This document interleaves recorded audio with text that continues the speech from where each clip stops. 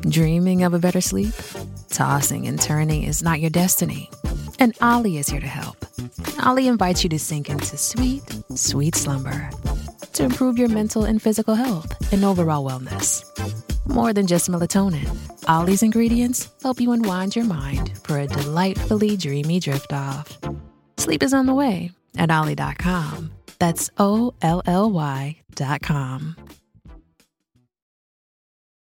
This episode is brought to you by JLL. Get an insider view into the world of commercial real estate with JLL's podcast, Trends and Insights, the Future of Commercial Real Estate. Whether you're curious about making cities more sustainable, the evolution of office space, or AI opportunities, this podcast will help keep you a step ahead. Tune in for candid conversations with business leaders about the biggest trends impacting how we live, work, and play. Subscribe to Trends and Insights now at jll.com/podcast. Peter, Stephen, Deborah, Sarah and Tuka, we'd love to accept your offer. How often do you get all 5 dragons on Dragon's Den? Let's just say we went in to get as many dragons as we could. Turns out only a handful of times. Sooper Books is going to go down in Dragon's Den history. And that's across 21 seasons, hundreds of episodes and thousands of pitches. They're never going to let you do that. How many times have you seen the dragons go to the wall to discuss an offer? How many times have you seen the entrepreneurs leave, only giving each dragon 1%? How about pricing their company at £100? Well, it's a trick question, because the last 2 has only happened on Dragon's Den once in the entire history. We knew we had to do something different. And like I said, there have been a lot of episodes. Today we talk to Simon and Charlene from Sooper Books about how they made it happen. Secrets from the show. The BBC said, no, you have to. This is a money programme. And things you should look out for when you go on there. It was a last minute decision, but just please we did it now. On to today's episode. Tell us about the episode aired of Dragon's Den and like the most kind of extraordinary moment at the end. Just talk us through that. The dragons going to the wall for those that haven't seen it. Okay, well, it was a big shock for us because I think we both wondered where they were going. Yeah.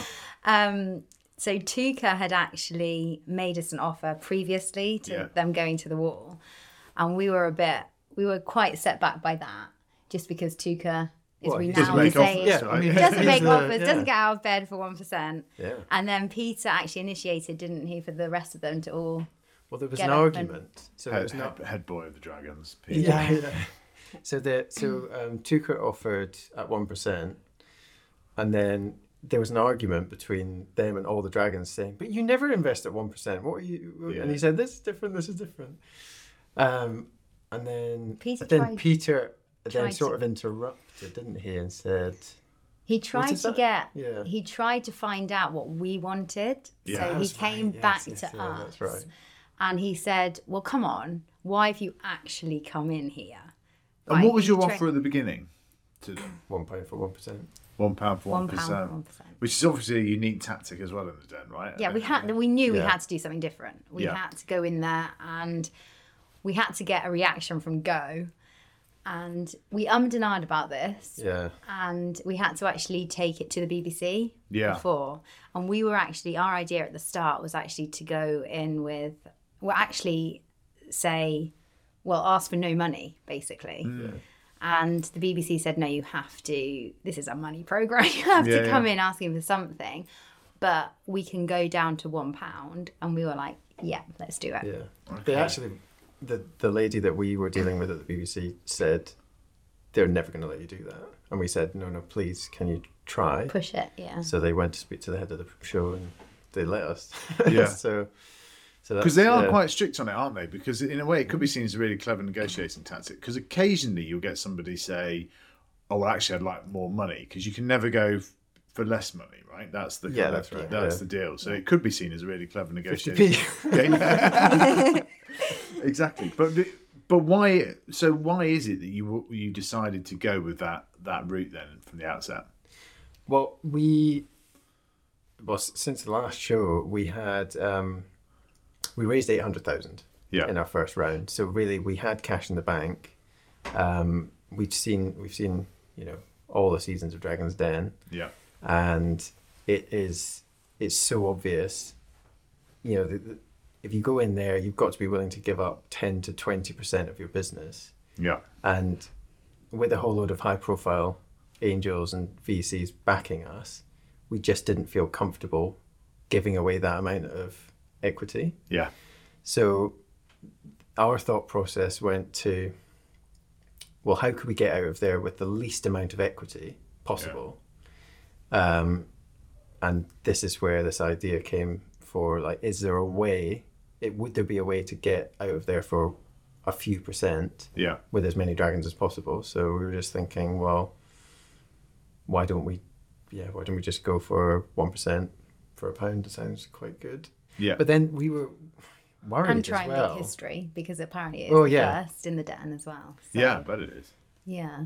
But we were worried as well because we didn't know whether they were going to take it seriously or not. Yeah, So that was the part that we really didn't know. And we were really nervous about going in. We were just obviously thinking, it's in our pitch at the start, and we thought, are they just going to slam us down right at the start and say, is this a joke? Yeah. And that was a big fear. It would be easy to sit here and say no, or, oh yeah, we planned it out. We thought we were going to get them all. But that, like, really going in, we were still so nervous about it. Yeah. And we had the 1% actually came up only a couple of days before we went into pitch. So we had a rhyming pitch that Si actually created, and we had to change that last minute due to the £1 for 1%. Yeah. It was a last minute decision, but just pleased we did it now. Yeah. And so how did you feel when you were doing the pitch, right? Because you must have adrenaline kind of like absolutely coursing through your veins. Like, and what was the sort of, and then you sort of say that bit at the end, what was the reaction and so on? I'm pretty sure they all sort of almost stopped writing and looked up. Yeah. And were like... There was definitely a reaction. Yeah. And Peter said straight away, as soon as we finished the pitch, he said, I'd just like to congratulate you, because that is a Dragon's Den first. Yeah. And we were still in sort of almost defense mode sort of thing. We were like, is he justifying? Is he joking? Is he about to, say something else? But it was genuine. Like that, and the reaction from them was we got a little clap as well from Deborah. I think Deborah started off a little clap. I think that was after the story. That's a Dragon's first. I think that was after the story we produced for them. And I think it was just it came across. I think it came across warm. Our pitch did, and I think they got that. And so you put loads of thought into it, right? Because you did the rhyming, and then you did the individualised books for them as well. So talk about the kind of, you must have been prepping this for months, right? Well, we didn't know about it, so we got we got the call to say, okay, we've made all the interview stages. You're going to be airing on Dragon's Den, but we didn't actually get told a date until I think it was a couple of weeks. I think it was 2.5 weeks. It was 2.5 weeks. Oh right, before. Okay. So we were quite calm about it. I think in a way we didn't want reality to hit, so we didn't really do anything about it until we got that call. And then when we got that call, we just assigned everything to the team for Sooper Books, and we were like, can you just take charge for 2 weeks, which they did. It was brilliant. It was like being back at school. We just revised. Sticky pads of everything scattered all over the house. And our notes turned into a folder, and in the end, it was just obviously because we had to get this rhyme right as well, because obviously it was all in. It had to flow. Yeah. And I think that's the thing. That's all we were saying in the end to each other. It's just we were just practicing the rhyme. To the point where Goldie, our daughter, was like, please stop saying the rhyme. Also, she learned it as well. So she was like our little prompter. So every time we got it wrong, she'd say like the right word. And we were like, oh my gosh, we need to take her in. Yeah, that would really, talk about putting on heartstrings. I mean, it's quite a high wire act though, because if you forget it or you stumble or whatever, right? Like, it's sort of, it goes from being an amazing pitch to a complete disaster, right? Yeah. I know we were very nervous about it, but we just had to go in we literally must have practiced it. Hundreds and hundreds of times. Yeah. Until it kind of is just ingrained into you. But like you said, when you go in there and you start, because before you go into the den, you do like the pre-interviews, and they do this bit where you kind of film you in the lobby area and the lifts and stuff, and you can feel yourself just getting into this kind of like really kind of nervous state. I forgot my age, and that was like right at the start. Interview, yeah, that was so funny. I had to ask you, didn't I? Do you know what? Somebody I don't know why it sticks in my mind, but somebody the other day asked me when I was going to be 40, and I actually had to go back to my birth year and add 40 on rather than think about it. I was just like, that was the quicker way of doing it. But yeah, that's so. Well, how like can you give us the run, because maybe not everyone's seen it, etc. Can you remember it now? Do you know what? Start me off. I started. Oh, you were. Start me off. I forgot. It was. There's a quest. No, once upon a time. This is why we didn't do this in the den. This didn't happen in the den. Can you remember? Our question once. Our question once upon a time was: can kids' stories be sublime and free and instant, zero stress? The answer, it turns out, is yes. That's the first verse. Don't ask me to do any more. And then it goes on to sigh. Yeah. Can you remember your bit? No. Fine. We got the first verse. It could just be like the national anthem, but let me do the first verse. No, it's like, yeah. So you do that. And talk to us a bit about the process leading up to it then. You touched on it there that you get the call 2.5 weeks before, but yeah, there'll be loads of entrepreneurs. I mean, Dragon's Den, the iconic show, right? I think it's actually done quite a lot for British business and kind of giving people that aspirational kind of moment and seeing the kind of culture of business. But when did you think this might be a good idea to apply, and just chat us through a bit about the process? It's been on our radar just because... Well, my dad is a massive Dragon's Den fan, so he is always at us, like, you should be on there. Especially, I think, some of the ones he's seen, like, back in the day, right at the start, he was if they can do it, you can do it, But it has ramped up year after year. And the more I watched it, the more I was like, oh, my gosh, this is just getting me too anxious. So I was, like, always like to Sai, not sure about this. But Sai actually... entered us secretly. I didn't know about it. When we got the call back, I was shocked, horrified, and ready to run into a hole. But there was months gap. But I just decided, because one of our first investors, Henry, he had been on Dragon's Den, and his business had totally changed overnight. Because of Dragon's Den. It's Henry Dessert, right? That's right. Yeah. Like angel investor in you, and been on the show as well before. And because he got the highest ever valuation, right? So you guys bookended. You got the highest. You got the lowest. Exactly. That's brilliant, isn't it? That is brilliant. And it was on our first. Yeah, I mean, So literally, the day one, the first time we met, he said this would be absolutely perfect from Dragon's Den, but we were just so resistant to it, just because we were terrified, really, of doing it. And then I decided just to apply. Yeah, it was about. Well, I guess it was about a year ago now. But I applied, I just put the application in, spent about 20 minutes, didn't really think about it, entered it. And then it was probably at least a couple of months. Yeah. And then out the blue came this call. And it was, this is Sophie from Dragon's Den. And it was, oh wow, it's actually, okay, I didn't think I was going to get a call back, but then we did. And then that was actually the first round of interviews, just straight away on the phone. So it was about 20 minutes. And then I had to go back that night and tell Charlene. And your face was like just an absolute picture. But I think it was more for me. It was okay. I've just been told the news. We're in the rounds of interview stages, but then we also had another interview. I think it was in 2 days, and then following that, for the following week, we had to deliver a pitch to send to the BBC as if we were actually on Dragon's Den. What would we pitch? And I mean, that is laughable if we remember back to that. I mean the takes we took, we set up our tripod in our dining room. And I mean, it must have taken the clip was a minute, and it probably took us about 3 hours. Yeah, it was ridiculous.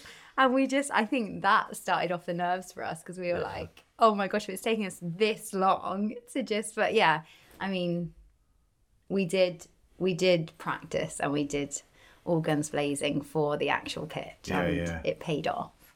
There was so much due diligence. It was incredible amounts. Email, it just seemed like it was never going to end. The list, I think they send you a document. It was like a 20-page document with all these different things and requirements. And then after that is submitted, they then go through everything, like literally line by line by line by line. Yeah. And, we've been through due diligence with VCs. Yeah. And it's like multiple levels on top of that, So how many hours do you think it was that was just Dragon requirement stuff? So not your own preparation, but like from the producers and so on. How many hours do you think it was? Days. Yeah. Oh yeah, days. Yeah, but a week's worth almost. Probably. Yeah, good. At least a week's worth of, solid getting the stuff, because they asked for, I can't quite remember, but it's like 15 years worth of employment experience and things like that. Yeah. So you're digging into the depths of your emails trying to find things. Yeah, it takes a while. Gosh, yeah, more intense than VT says a lot as well, right? Oh, absolutely, yeah. So talk us through kind of like what the kind of plan is now, right? Like it's going to be this like amazing kind of cultural moment, etc. And yeah, what do you think it's going to do? Do you want to go? You go. Well, one of the big things that we're really excited about is that because of the dragons, and particularly Tuka and Peter, we're able to start having products. Yeah. And we can't say exactly what those are just yet, but it's just our dream to have, these characters that we've created like coming to life essentially, and that is the reality of what's going to happen over the next, year or even 6 months. So that part of it is just unbelievably exciting. But I think with the visibility as well, we want to stay true to what the service actually is. We are about creating, the world's best stories. Yeah. And that's really what we want to do. So when hopefully the money starts coming in, because I think we talked last time we talked, that wasn't really in sight. Yeah. So that part of it is kind of exciting for us to be able to then reinvest back into the stories and the people that are reading the stories as well. And just to make it clear as well, we want it to be accessible to everybody. So we will always guarantee that there are a set number of stories on the site for free. Yeah. Because that's one of our unique selling point that we went into the den as well about, wasn't it? Yeah. And how can people sign up? Let's just do that call to action really simply and succinctly, right? So come to superbooks.com. Yeah. And then there is right on the top of the homepage, get 100 Superbooks free, put in your email address, and we'll send you them. You've got it there. And it's audiobooks as well as stories as well. So, in terms of the value compared to what you would get in a bookshop, we're talking between £500 and £1,000 worth of value per customer that we're giving for free. That's amazing, right? And talk to me about some of the stats around children's reading, because it always shocks me when you kind of go over these, right? And you really are kind of quite mission-led on all this stuff. Like, and, I've got 3 kids now, so I spend a lot of my time reading books to them and so on, but it's not the norm for lots of people, right? No, absolutely not. Well, we were shocked as well.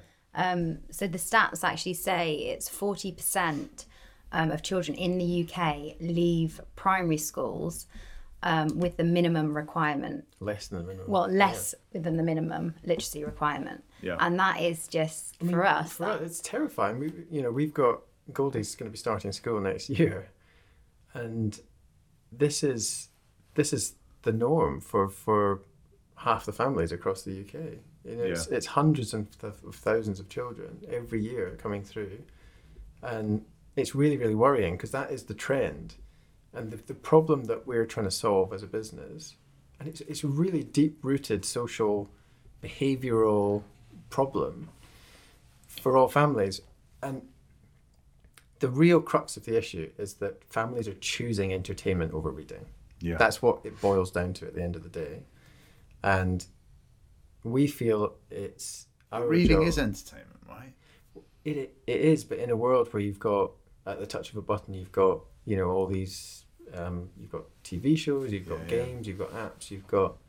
So we want to make Sooper books feel like an entertainment again. But we don't want it to be associated with the junk entertainment. Okay, they can have that entertainment, but we want them to enjoy Sooper books as an entertainment as well and get their 20 minutes of reading a day in. Yeah. And not only can they do that on their own, they can do that with family members as well, with carers.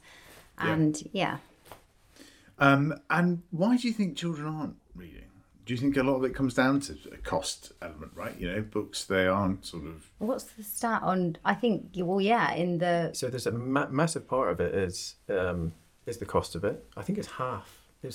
There is a stat, we'll have to look it up, but I think it's half of families now with the cost of living crisis are saying that physical books are literally just too expensive to buy. Yeah. And libraries still great, but accessibility again. It's getting to the library. And time and getting when you got small kids there, it's not. Yeah. I think there's also this element of it feels quite old to have, or old-fashioned to be reading off a paper book, because in a child's life, the fun and excitement and things that they're experiencing are coming through digital. Yeah. They're communicating with their friends. They're it's all the feelings that they're having are coming through these devices, and that's quite a normal thing. Yeah. And if you then introduce this kind of old-fashioned book, in a way it feels more like kind of school or education, and we need to create that feeling inside the child and the parent using a medium that they want. Yeah. And there's lots of people that say, oh no, but you should it's the art of reading off a page. Well, but that's not the behavior of the typical family now. And if, Roald Dahl's Matilda, it's words, and actually the medium of delivering those words, it's still the same wonderful story. Yeah. And that's the point. It's just that a child is more likely now to connect with the digital, and some people don't like it, but I think that's the reality that we're facing, as a nation. It's basically moving with the times, isn't it? Yeah. And that's what we're trying to do. And what are the advantages of reading, right? Because I think that's some of it. Like some of us, we're growing up with it, we get it, right? But you've got these phenomena like book talk and so on. So what are the advantages of reading? We've realised as well, reading up on these things, that disengaged children, they don't want to read. They might be scared of reading. Yeah. Yet having it on this digital device makes it fun, and also something that they can. The other thing. Go on again. Sorry. The other trend as well is because as less people read, the parents as well grow up not being confident readers. Yeah. So you have this kind of ongoing effect where the habit's not forming. Yeah. And also, if a parent finds it challenging to read aloud, or a bit embarrassing or a bit uncomfortable, then they're not going to want to do that with their child. Yeah. So that's another thing that we make really, really easy. You can literally press a button. It's called Read to Me, and we read to you. Yeah. So you can have the experience of reading until you feel confident as a parent doing it, and then hopefully that then forms this habit that you have. But in terms of reading, the benefits are absolutely endless. It goes from mental health, behaviour. It's obviously it can help grades at school. It can help mathematics. Yeah. It can help future as well. Yeah, it's your future job prospects. So it's all the stuff that we're talking about. Yeah. And happiness. It can. There's even studies that say it can extend how long you live. It really is an unbelievable skill and tool, which it's dying. Yeah. And it's we need to save it. All right, well, let's talk about some of, you're clearly on a mission to do that. Let's talk about some of the exciting stuff in terms of the, like, character development and so forth. Because this all started in lockdown, right? We touched on it in the introduction and so on, and in the previous episode that we did as well. But give us the sort of like the elevator pitch of kind of like how that all happened, right? So initially it started by just drafting a few stories and sending them to friends and family, right, during lockdown, and then it just took off. Yeah, so we actually, during lockdown, we thought, families and friends are enjoying this. Why can't parents out there and schools that are going through, everybody's at home at the moment, homeschooling. So we literally blasted out. I think you actually got hold of thousands of lists of schools, and we just wrote them an email. Check out Sooper books to help with your reading. I think we're working with Phil at the moment, weren't we? Who were working with Phil? Our voiceover, who did the audio. And we couldn't believe it. Within 6 weeks, we had gone to the top of Google, and we were beating CBeebies, Wikipedia, and we thought, wow. I mean, we're literally the number one bedtime story website in the world. Yeah. Within months, so it was crazy, and you know, since then, the business has had to sort of diversify away from just bedtime stories into, you know, children's stories. But essentially now, in the time from then until now, which is what, 2.5 years, we're essentially the category leader on Google for children's stories and bedtime stories. Yeah, with nearly 20,000 keywords, ranking at number one. So how many people have you got kind of using, visiting on a daily basis at the moment, then, weekly basis? So we get, last month we nearly hit 1 million views on the site. So I think it was 950,000. And that is roughly 100,000 kind of families coming. And that was before the 10 aired, so hopefully, you know. I know you should come back next month and give us an update. I'm sure it'll be. I think you might break the million mark. Would be hedging my bets. And the characters, right? So, like, how do you come up with them? Like, it must be an incredibly kind of creative sort of experience that you like do, and you know, carry notebooks around with you, jotting down all these things. But talk to us about the different characters and where they came from. So we have 9 original series on the site, and each have roughly 10 episodes in each series. Inspiration can come from anywhere and anyone in the team.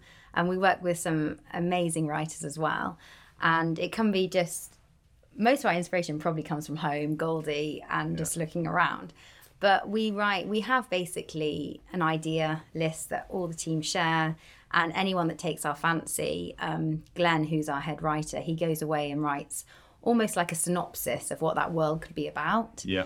And then that comes back to me, and I draft up some concept characters for it. And I think it goes around the team. We get a kind of initial reaction, a bit of a brainstorming. Voice and characters as well. So that's a massive thing as well. The narrator will come in and try different voices for different characters and things to try and get it. Okay. And it's amazing what matches, like how you think, why that character matches that one bang on, and the voices go. And then, we're away, and Glenn takes it away again, and he does a kind of synopsis again of like the world in general and a few of the episodes. And then, it's back and forth with editing, and then it's a whole new magical world that we've created. Yeah. In terms of like the initial ideas, literally it can happen anywhere. We were taking a walk in Putney when we lived there, and we just suddenly thought of a rat. You know, what about a rat in London? But what could be different about this rat? And we thought, well, it could be posh. It could be wearing like a suit or a top hat. Or, Putney rat. Yeah, Putney rat. And that's the posh rat. So that came about. That whole concept series came up just on a walk, out and about. And that was one of our first rhymes, I think, that we did together right at the start. Yeah. And then when we worked with a wonderful writer, Morgan, he actually lifted this posh rat into a whole new world and created a series from it. And we've got that currently on the site. And it's basically the rats that live under underground. It's called the London Underground. And it's almost like a Sherlock Holmes, but in rat world. Yeah. That's amazing. And what other? Talk to us about some of the other characters as well. Then, like, what was your first one? So the first original ones we did were the Ogglebugs. So they're kind of wibbly wobbly, friendly aliens that live on planet Ogg, and that was. I mean, I don't know where that came from, to be honest. That was just remember getting a voice note from you. I think for some reason I was in Wales with my family. You were at home. You were coming to meet us, and you were on the train there, and you sent me this voice note. And I think you'd written like a little note about the Ogglebugs. First sentence to me, and I was like, "Yeah, that's the one. We've got to do this one." It's just the name Ogglebugs. It sounds, it's just.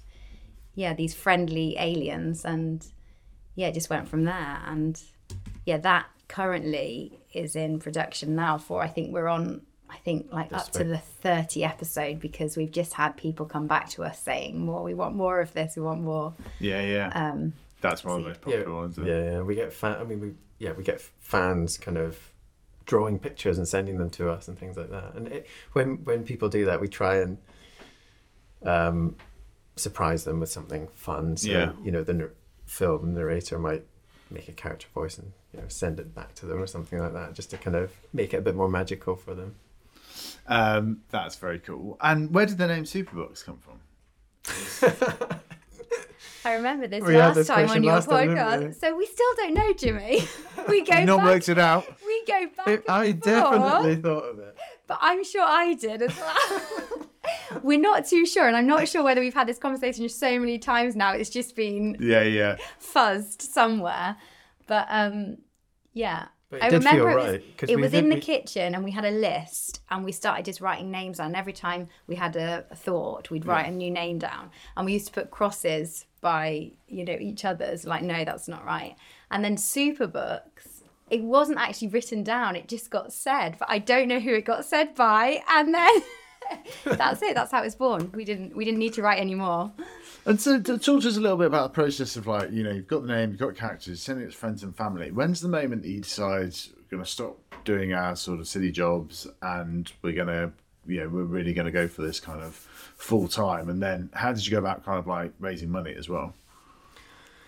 So the transition between kind of freelance, because we were both freelance at the time, so I had a city job and Charlene worked for a publisher, and then we both went freelance. But then COVID hit, and because we were in freelance world, when COVID hit, we weren't really, there was nothing kind of coming in, so we were doing that anyway. But then at some point you got to earn some money again, and that was the point that we started thinking about raising money. And we literally sent Henry, that we talked about earlier, we sent him cold email on LinkedIn, and it just so happened, I think, that he was moving on from, I think he just sold Look After My Bills, and he was looking for other opportunities, and there was a post that he posted out saying, just get in touch. Yeah. So we did, and a week after that, he met us in Putney, and we had this amazing meeting where we took Goldie a walking meeting in the park, because we were all kind of outside. Of course, yeah. Yeah, we had no one to leave Goldie with, so he was like, don't worry, bring Goldie just along. Bring her along. So the first meeting we ever had about Superbooks was with Goldie in the pram walking. She was asleep. Which is quite ironic, really, considering we made Superbooks for Goldie in the first place. So. And then as soon as Henry plugged us, he there and then said, yep, I want to invest, I will be your first investor. He then plugged us into his angel and VC network. I mean, the rest is history. How did you come across Henry in the first? Why send that cold email? Dragon's Den. We saw him on Dragon's Den, right? Yeah. That was it. So it comes kind of full circle. Literally, yeah. It was amazing. From then, I mean, our experience of fundraising was not typical, I don't think. Yeah. From what we've heard of other people trying to fundraise, it's very, very tough. You could be on dozens, 50, 100 calls, before you're getting that traction. And with Henry's backing early, I mean, it was almost everybody that we spoke to said, yep. And before we knew it, I think we wanted to raise a couple of 100,000. Yeah. And we ended up raising 800,000. And that was twice oversubscribed as well. Yeah. So it was...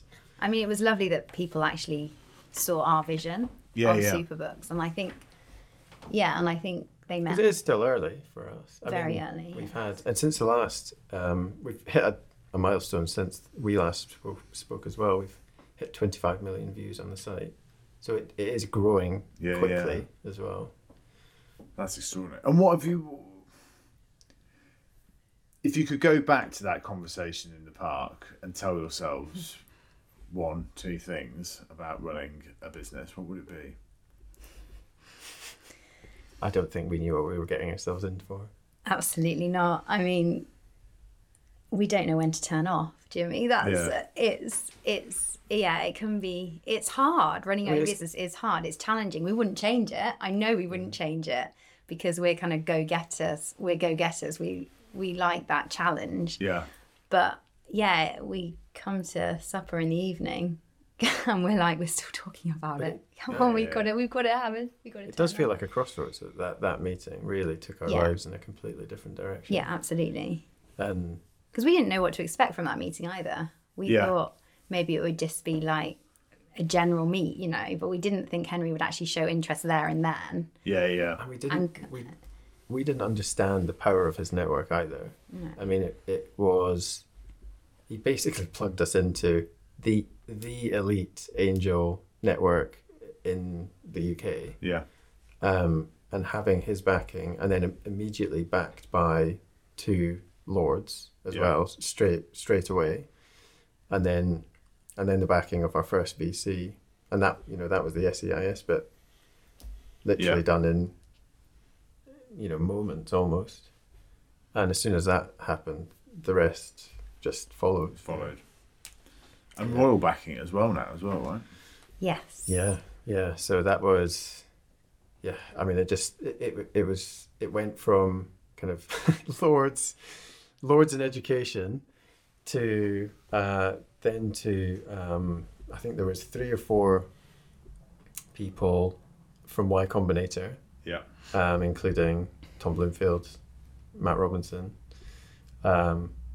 and then the icing on the cake was Princess Beatrice, and her kind of close family through Eduardo, her husband. So it's it was just unbelievable for us, really, to be honest. Because from outside, it looks like the sort of dream, right? Like, I mean, talk about a story, lockdown, you're passionate about this creativity, making something for your daughter. You then sort of, scale it, raise money from former dragons, from the royal family, from UK's top entrepreneurs like Tom Blomfield. Like, I mean, it looks pretty extraordinary, like in terms of from the outside. But I guess what would you go back to that sort of park scenario? If you could tell yourself a couple of things, what do you think it would be? I'm sure you tell yourself a lot of things, but when it comes to the question, you think, I know. What is it? Time management is... Yeah, I think... What would we tell ourselves? I'd probably try to be prepared for the amount of kind of human resources, like staff elements. Yeah.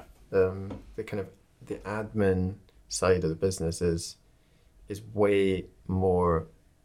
It just takes so much time, to do this, and running the investment side is practically a full-time job in itself. Because we've got, I think we've nearly got 50 investors now.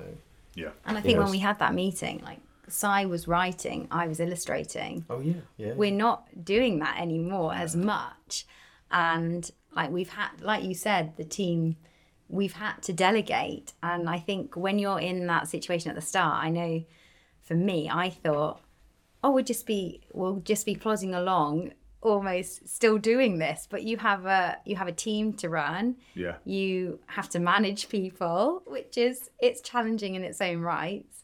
And you have a company to run at the same time. So this is complete learning curve from us, because I was in the bank and there was maybe a few people I had to be responsible for, but this is completely different. You're wearing 100 hats all the time, and none of it we've ever done before. So you're learning at 100 miles an hour, just trying to think, like how do I do it? And I know it's hard for both of us. I think delegation as well, because delegating things. Well, the thing is, we're both creatives. We both love to get stuck in different areas, and sometimes you've just got to take a step back and believe in that person you've hired as well to be in your team, and think, no, you stay at what you're really good at, what your forte is, and let the other people, get involved in those areas, which they are really good at. And I think we found that challenging at the start, I think. I think that's the thing, because you're not really prepared for how it changes and how it changes so fast as well. Yeah. So and for us, it was fast. It was really, really fast. We went from the two of us to kind of like a team of 8 to 10 people within a few months. And what advice would you give to people wanting to get into children's books? I mean, we talked about this on the last podcast, in the sense of, some of the guests that we have, I think a lot of people think they couldn't do those jobs. But with you guys, I think everyone thinks, I've got a kids book in me, right? Like, I could do this. And actually now having to write stories for my kids, like, it's harder than it looks, right? But what advice would you give to aspiring children's authors? Don't use ChatGPT. Well, you see me scribble down at AI. I'm going to come to that. Yeah. There's a bit of an elephant in the room, actually, because people often say, with AI coming in and ChatGPT and Bard and all these things, well, stories can write themselves. They can't. These systems can't produce the human elements of a story. They can produce a storyline which goes from A to B to C, but they miss the essence of the character, and that's the thing. If you're getting into writing, focus on the character first. Yeah. And then build a personality from that character, and don't even think about the plot or anything like that until you've got the character and how that character would interact with other characters, and build it up from there. Really. And that world will form around it. Yeah. How do you do it? Do you like have like a big map of paper and sort of create these worlds almost? I do. That's how I like to roll. You're visual, right? I just had it all it's just all in my head. And then it explodes onto me, and I'm like, you have to write this down. I'm a list keeper, I am. I am always... I'm getting better at lists. So I will definitely just randomly come up with these random ideas, and I'll always be jotting them down, and then I'll always visualize them. Well, visualize, I always do anyway, but I will draw. I'll just get a paper, like you said, and I will draw ideas. And sometimes those ideas can be created from those visuals from go rather than concept. But it can start somewhere and go completely somewhere else. Yeah. But the concept can come in lots and lots of different forms. Yeah. So the concept can come as a character on its own, or the concept could be the whole world, and then you start having to piece together the characters that fit inside the world. So it can kind of happen at any time, and it's not like a formula where we go, we'll sit down now and we'll think about different things. Yeah. Yeah. And do you think there are any opportunities for AI and improving the systems and such like? Yeah, I think there are, but probably not so much.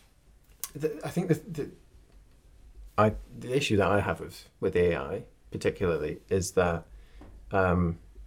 it's the intellectual property of lots and lots of people putting this into the system. Right? AI doesn't exist without it being able to, scan, learn off others, scan everything, and then it'll be able to produce. So that's where I have a fundamental issue, with the creator community, where this is our work. Why should it be able to be put into this system that someone can then go and do something for free? Where I think it could be helpful is if you have your own content. So if you've got a basket of your own content, 100, 200, 500 stories, and you can create an AI model which can help your business from only these stories, that's where I think it can become very powerful, because it can start to understand how we write, the language we write in. It can start to generate, plot ideas and things like that from it. And the other things that could become very helpful for us in the future to be able to create stories faster is the images. So it'll be able to start to understand characters, poses, because that's a real problem at the moment. Like you're not able to, the consistency of the characters that come through AI art, you can create one individual piece which might look quite good. So it might look like Pixar and it could look great, but try and then replicate that exact character throughout the story in different poses. That's when it breaks down. Interesting. Yeah. So we have done some tests. Yeah. No, it's one of the big changes since we last spoke, right? A couple of years ago. Like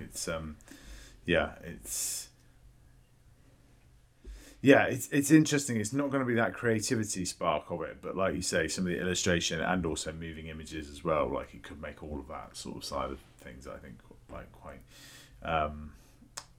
interesting and cheaper, etc. So I'm just going back to the den and so on. Did you have more of a strategy going in terms of dragons you wanted, particularly? Did you think there'd be some that might be more interested than others? I don't know if it was tricky now, isn't it? Yeah, exactly. I don't know if it was not to tempt fate, but we never actually said to each other like any specific one. We went in there and we kind of said, didn't we? If we get a dragon, that would be incredible. Yeah. They all help in such different ways that they can all help the business in different ways. And that's like one of the reasons that we accepted 5 offers, because, it ranges from product to digital to kind of like TV shopping. And Superbook's going to be put in all of those categories. Yeah. So, obviously we didn't go in for the money, but we went in to get as many, let's just say we went in to get as many dragons as we could. And it was a bonus what we came out with, Totally. Yeah. How have they been helpful thus far, right? Or not? Well, definitely, yeah. As soon as we, everything went through and the due diligence, we thought, right. Well, there's a few months of that for a start. Yeah. I mean, It took probably 4 months to do the legals. Yeah. To get that all signed up. Yeah. But one thing that was fast. We were told that was quick. Yeah. We had all 5 dragons. And we thought, right, we've got to chase them now.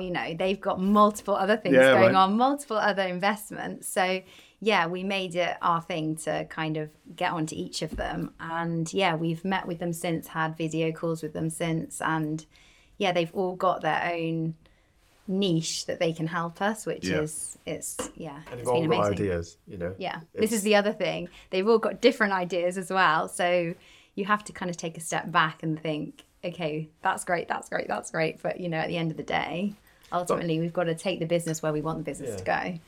And all of them have that advice for us too.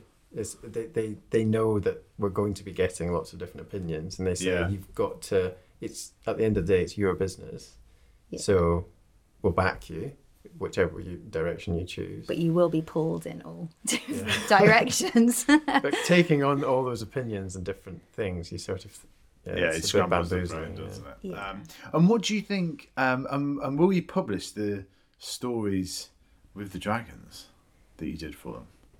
Well, it was almost so. On the website Superbooks, we have Weird Life, which is a nature mockumentary. Okay. So it's a take on David Attenborough, basically. Yeah. And it's Amazing World. It's all about Hickory, which is AKA David Attenborough, let's say. And he goes around different worlds. For example, there's a cheese world, and he meets a curd monkey who, it's incredible. And then there's a smunk who is a take on a skunk, but instead of like scaring his predators away, he lures them in with different smells, and he survives on hugs and love of energy. And it's one of our favourites, Weird Life. So we took that concept and used it in the den so basically it was a take on a nature mockumentary for the dragons. Yeah. And we took each dragon and illustrated them, and we focused in on their quirks. So at the moment, it's not a full-blown story, because obviously we had to fit it into our 2.5 weeks. Yeah. Yeah, into our pitch as well. So we only get a certain amount of time for our pitch. 90 seconds for it. So what, you get 90 seconds? Is that all to pitch? That's not even... I just assumed that was editing each time. Well, that's 90 seconds for our actual rhyme, and then we got a few minutes after for this story to show almost our product. But basically it's 5 minutes all in then. Yeah, so it's a short, let's just say it's a short nature mockumentary of the dragons, and we had to like pull at them a bit. We had to make a little bit of fun of them, how we did it. But yeah, it's a take on Weird Life, which is currently on Superbooks. But we do want to. We might carry it on, or we might just definitely if there's demand for us to be writing. We probably will put it on our blog though, and have it up for people to see, because it's really slightly it's slightly different to an actual story that we would normally write. Yeah. Just because of what it had to do in the den, you know. Yeah. No, I just think it would be really funny seeing some of those images and stuff. Yeah. And what advice would you give to people thinking of going into the den, etc.? Do it. Just absolutely, don't think about it. Just apply, and think about it later. Yeah. You know. Yeah, I'm so thankful for that application that you did, because I'm not sure I would have been able to do it. But we had the best time on that day. Yeah. Like, everybody welcomed us, and I mean, we had a long wait before we went on. So we got told our pitch was the afternoon. Yeah. So we got told to arrive about 10 o'clock. We arrived super early because I think we were just so nervous. And we got told, great news and bad news. Great news, you're the only one in the afternoon, but bad news, the first pitch has actually only just come out. So you've got another 3 pitches in front of you. And we were like, oh my gosh, which could last anything from like 20 minutes to 3 hours. Yeah. So we had a long wait ahead of us. So you almost graveyard slot as well then, right at the end. So it was like 4 or 5 hours in the green room and kind of practicing and stuff. But I mean, like the runners... By the time you did the rhyme 100 times there. Oh my gosh, the poor... So we were with one of the runners that got assigned to us, Michael. I mean, he was great, but he probably could have come in the den with us and probably could have done the pitch, because the amount of times we were like, can we just do it one more time? Can we just do it one more time? And he was like, every time he was like, yep, great. Yeah, it's just one of them. But it was a really good day, actually. It was really good, and quite a blur, actually. You kind of. It's funny what you forget. You kind of come out of there, and I'd almost have a complete blank of what had happened. Yeah. And then over time, how long were you in there for? So we were in there for an hour and a half. Yeah, just over an hour, I think it was. Yeah. So still a decent amount of time then. But it felt like it looks so straightforward from the cutting of it. Oh my gosh, yeah. It looks like in and out, it's sort of 12 minutes. And But it didn't feel like an hour. It felt like it could have been 10 minutes by the time we come out, didn't it? Yeah. So what kind of other stuff were they asking then? I mean, obviously there'll be loads that doesn't make the cut of that. But like, what kind of thing about, particularly when you go in with such a kind of like bold, almost straightforward pitch as well, like in terms of the money, what kind of things were they asking? Can you remember? This is the blur bit. This is the blur bit, and they actually did a lot of talking about what they wanted to do with the business. Yeah, amongst each other as well. So we had prepared the most detailed. Like we had prepared all the numbers, we prepared every possible question, and it really only sort of skimmed the surface of that. If that. Tuka was talking about, all the different products that he wanted to do, and then when Stephen was going, no, but you could do this and you could do these other things, and then did Tuka offer you some office space in London? That's one thing he didn't actually. We have a minute. But a lot of the conversation, it hit off between Tuka and Stephen. It was quite heated between them quite early on, and.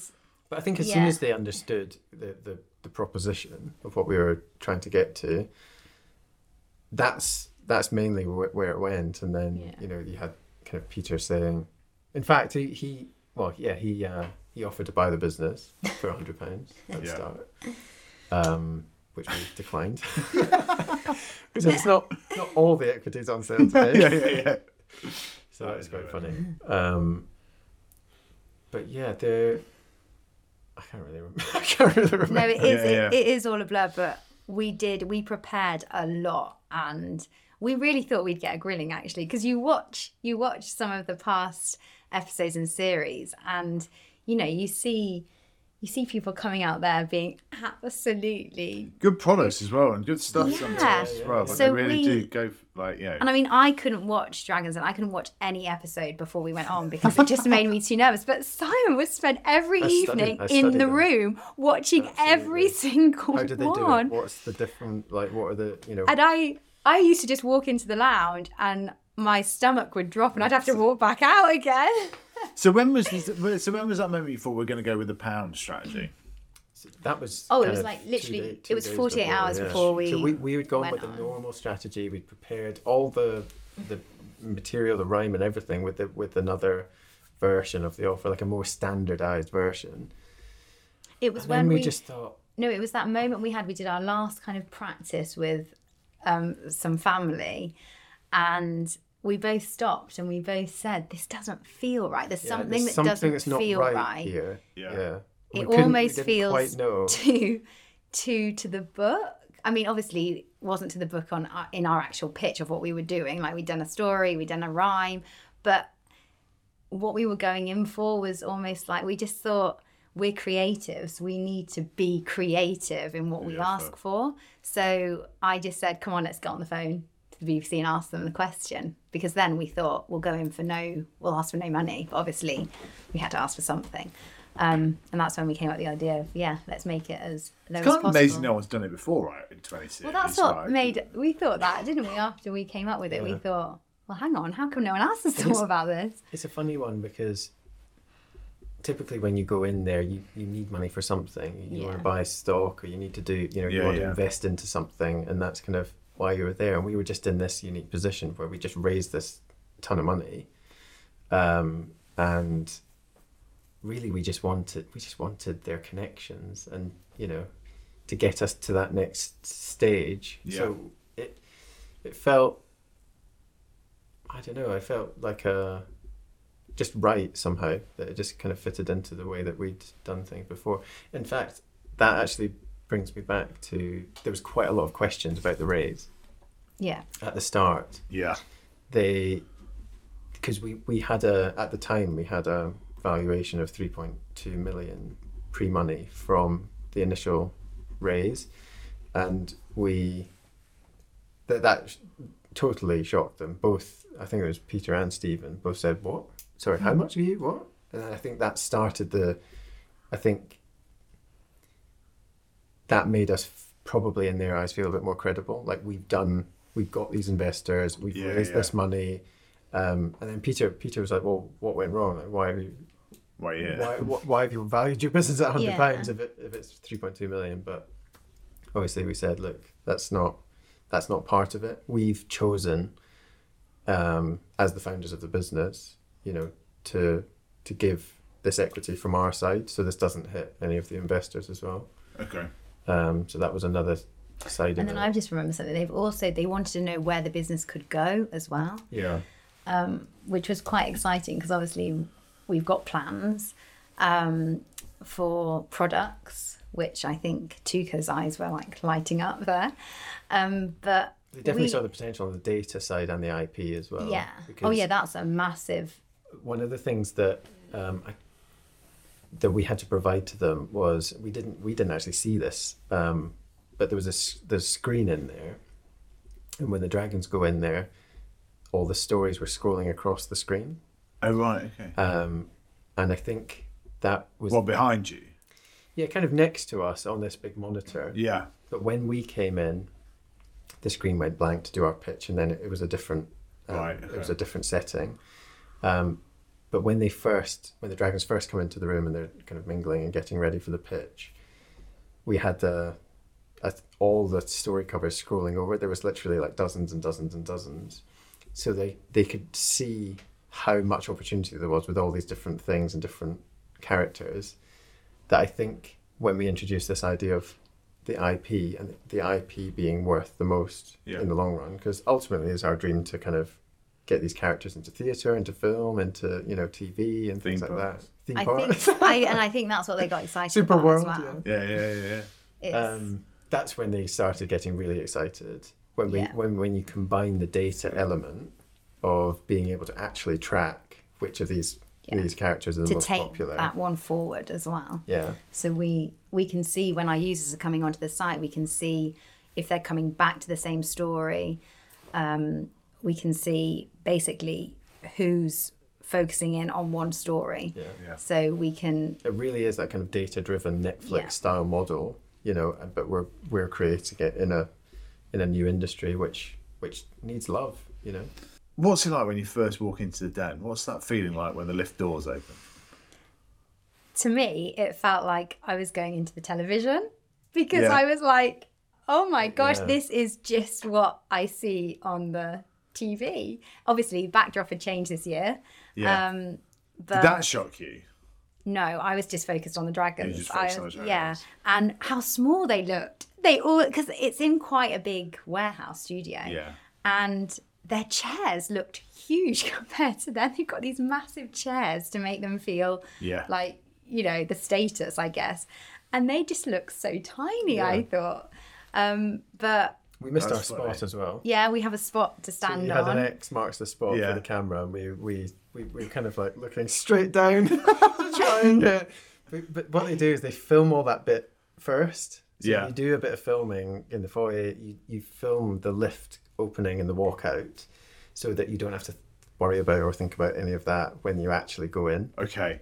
And just in case it goes wrong. When we actually walked into the den, we were literally like looking at the floor to try and find the mark. And I remember you saying to me, "We're not on the spot," and I was like, and then Peter said, "Can you just just shuffle over a bit?" Because I think I love that, producer Pete.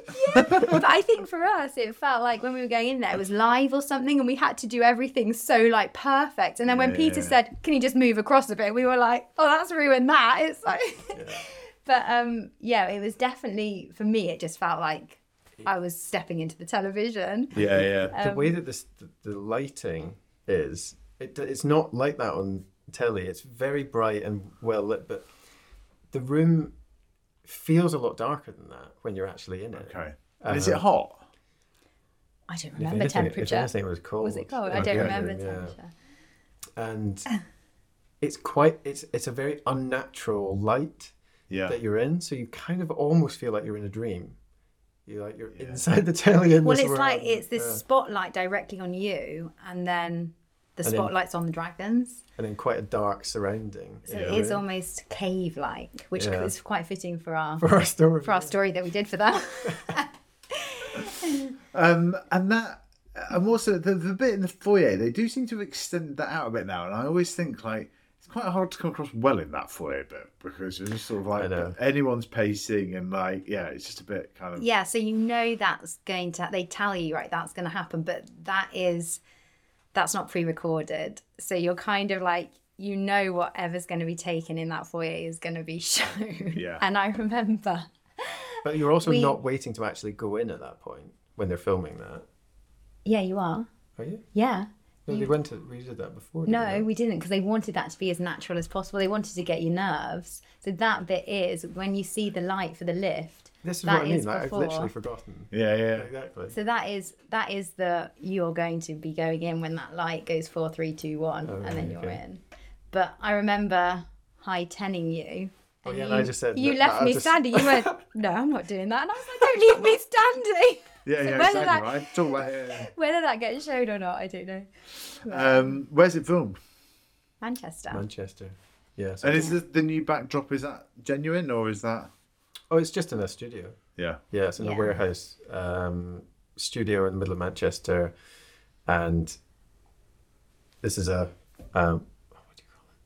Cut that. Spoiler alert: the lift is not real. It's just the set. Yeah. Really? So, yeah, it kind of feels like a real lift when you're inside it because the lights go up and all that sort of stuff. But actually, the lift isn't real. Yeah. So you're in one door one floor. and out. Yeah. Shock. So it's just sliding doors, basically. Yeah. Wow. Gosh. And what? I was going to say, what was your favourite moment in the den? But that'll be the offer at the end. So that's Robert's question. What was your sort of like? What do you think is the most kind of unexpected bit of being in the den? The emotion for me, because we were chatting about this the night before, and I was like, "What? There's no way I'm going to cry. Definitely not." And then Charlene was like, "Well, yeah, but what if we do?" And I was like, "Well, I mean, but we thought we'd be crying because of the grilling. Maybe we got or something. Yeah. But it was totally overwhelming when you knew that they were backing behind you and they really got it, and they started talking about kind of like all the work that we put in and how they loved all the characters and things. It just was too much, you know. Yeah, Big moment. Oh yeah. Yeah, absolutely. Anyone that spends more than an hour with Stephen Bartlett, right, just can't help but cry. I mean, the emotion definitely got the better of us both. Yeah, definitely. Yeah. Which was unexpected, and I didn't. I started first time on telly, and we're both absolutely loving it. I started welling up and looked at you, and I couldn't believe it. And you were streaming, and I just and then you both go, oh my gosh. Yeah.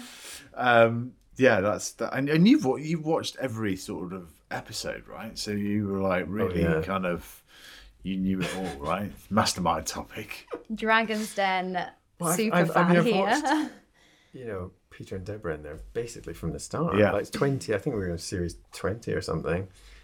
And it's strange because they don't know us, but you feel like you know them. Yeah. And which is actually quite a nice feeling when you go in, because it sort of comforts you in a way. But then you do have that kind of slightly starstruck kind of moment when you go in and you see them all looking at you.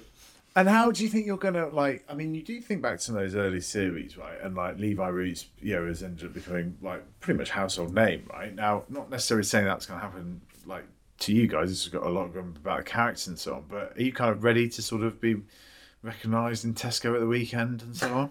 Definitely not. Not how we go out at the weekend. We have a little 3-year-old. She's priority. If we manage to like all eyes on the scrape our hair, my hair back, and get good. But no, absolutely not. It's always been about, like you said, the characters, and that's been in front of us. It's another part of the learning thing, isn't it? This kind of it seems like to be constantly. That's almost evolving. like stripping a layer. You know. But no, definitely not. So I think it'll be a bit of a shock if anyone does recognise us. And if you could speak to one kid's author, dying or alive, or one from dying and one from alive, and you could ask them one question, what would it be? I remember you asked us a question like this at the end, and we just froze last time. It's like, what happens to us when we get asked story questions? We just go. These are quite generic, I think, our answers. Well, I think that's it. I mean, we're both massive Roald Dahl fans. I mean, that's a massive inspiration to us, a massive inspiration for the visuals, and I think it's that quirkiness he can get away with as well, and we like to bring that to Sooper books. It's something a little bit different.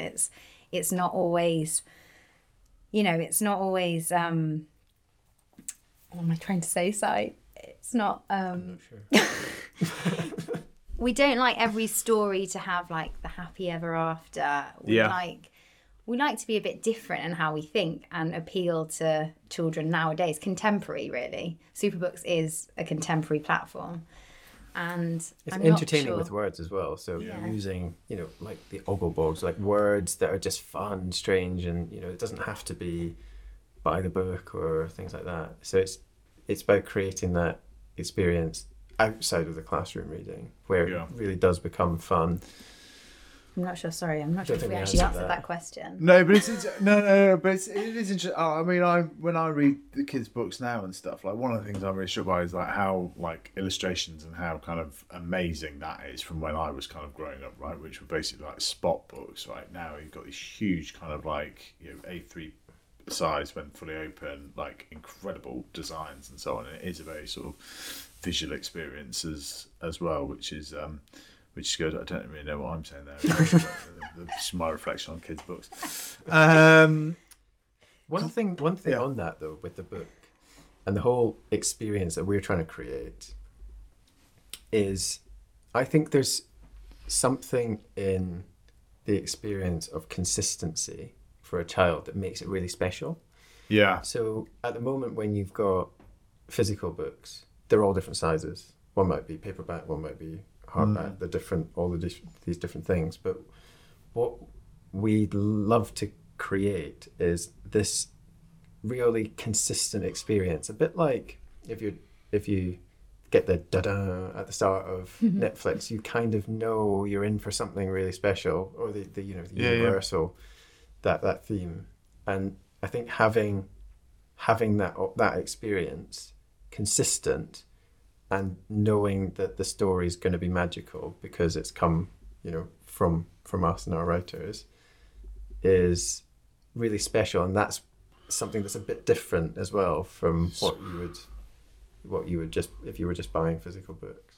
Quite a few things like that as well, isn't there? There's the sort of lion roar and the kind of like pyramid as well at the start of films and so on. And it is, I think there's some science behind it as well in terms of the kids quite enjoying the same thing, because everything they do every day is new and whatever, and it can be quite sort of overwhelming at times for them and so on. So actually having something that is consistent, and it's partly why I like sometimes having the same story 6 times in a row or whatever. So it's like, yes, we know that well. yeah, exactly right.